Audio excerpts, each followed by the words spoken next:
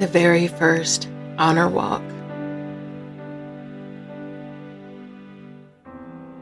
As I watch all these honor walks and the tears start rolling down my face, I can't help but see His goodness in the midst of all the pain. When I look at everyone, I see all the pain they're feeling.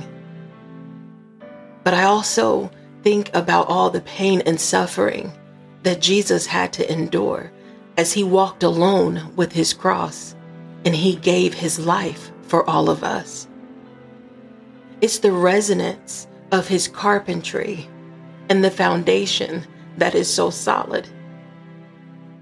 All the pain the family and friends are feeling while walking their loved ones as they give their final hugs and kisses.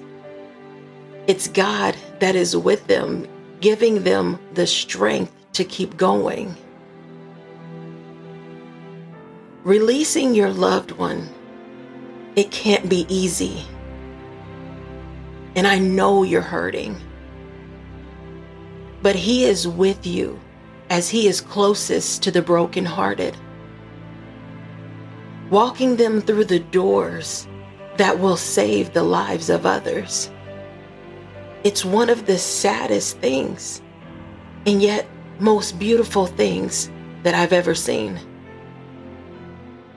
But it's your loved one that no longer feels any pain and is flying high with the Almighty who gave them their wings. They now are able to reign with Him as He has given them one of the greatest gifts, the gift of giving life to others, so they'll have a fighting chance. It's still their soul that will live on in heaven and through the ones that received the transplants. I'm sure they will forever be thankful and grateful. I know some jobs may become complacent, or some may say, this is just something that I can get used to. But I don't think that's the case for these doctors and nurses. This is their purpose. They were built for this. And it's God who is with them through every walk that they attend, giving them the strength to help others through times like this. Dear God, it's your presence that I can't stop feeling. As God uses a part of them to give new life to someone else. What an amazing honor that is. God, I give all the thanks to you for sacrificing your only Son for all of us. It is He that took the very first honor walk, and He died for all of us so we could keep going. Thank you, God, for giving man the ability to save each other in many different forms. With every bad, there's good. And with all of our suffering comes a new beginning.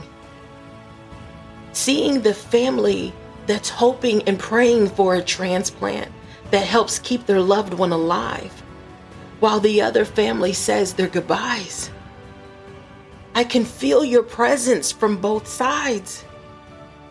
Dear God, you show us every day that you are the Alpha and the Omega.